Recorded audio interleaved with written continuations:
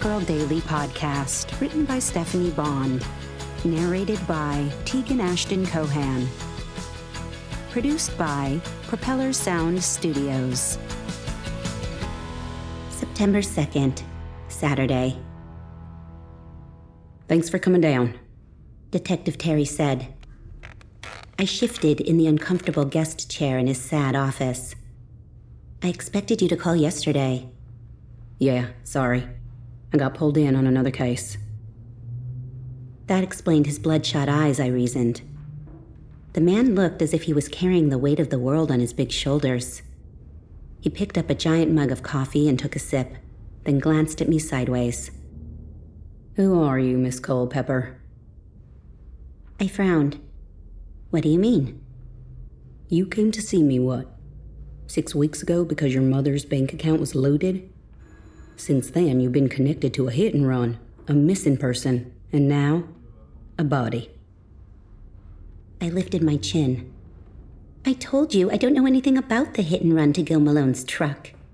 He left that jalopy parked on the street. Anyone could have bashed into it. With a flatbed truck from Home Depot. He peered at me over his mug. How did you know his truck was parked on the street? I pressed my lips together. I guessed?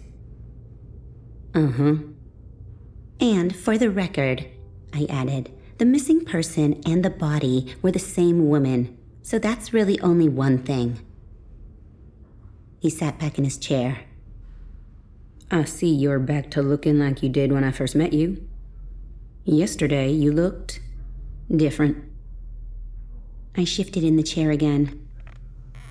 It's a woman's prerogative to change her appearance, isn't it? His eyes narrowed.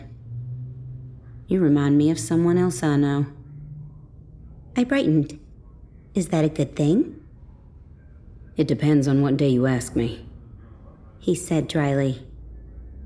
He took another drink of coffee, then came back from wherever his mind had taken him and opened a file. So, I'm confused, Ms. Culpepper. How can a woman who works as a parking attendant afford a housekeeper?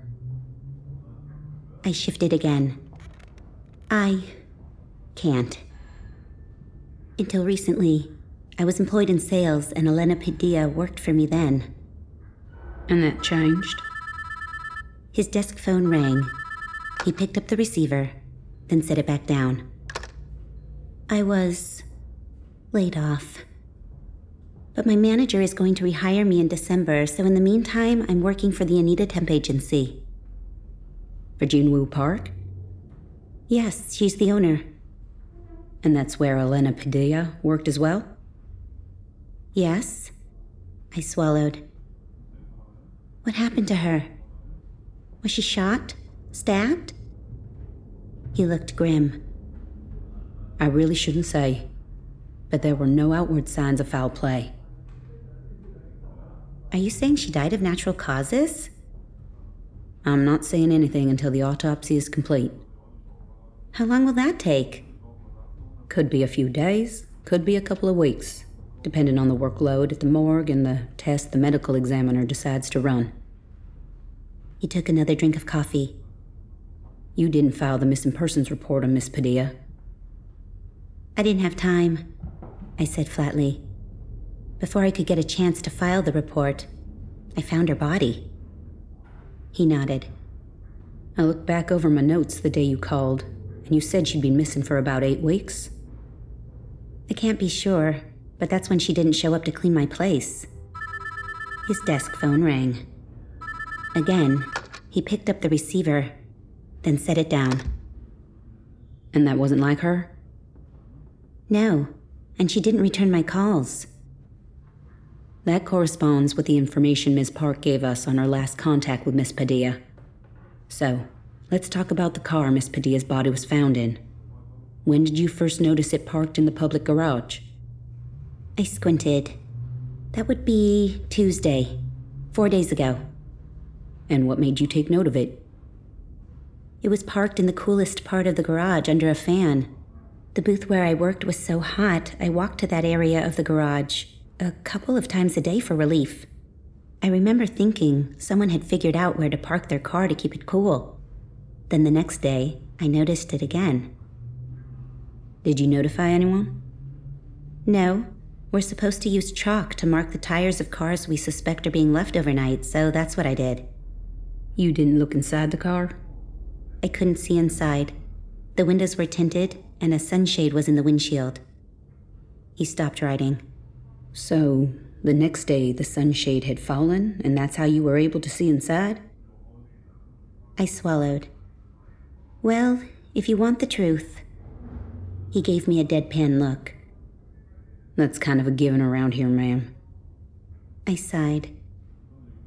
Okay, well, the next day, when I realized the car hadn't moved, I tried to look inside and I bounced on the hood until the shade fell. That's when I saw Elena. Her body.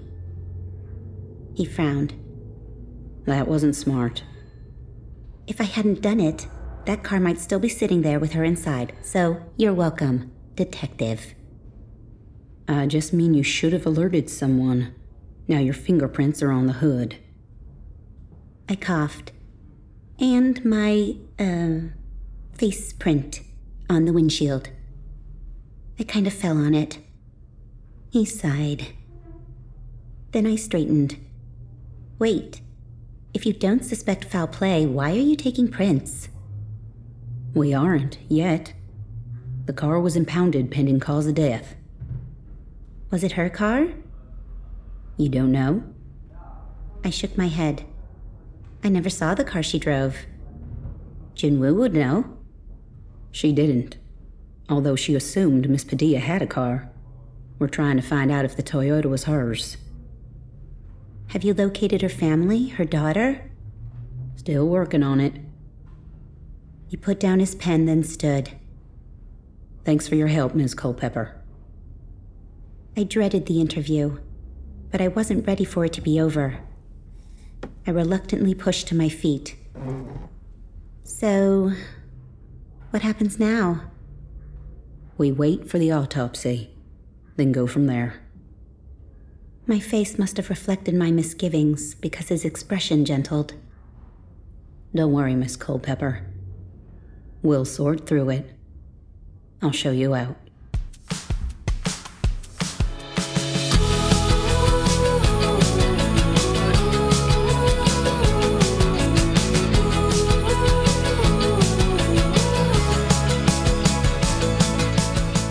Hi, this is Stephanie again. Just wanting to say I hope you're enjoying the Temp Girl story. If you'd like to check out other serials I've written, check the show notes for links to ebooks, print books, and audiobooks. But come back tomorrow for more Temp Girl.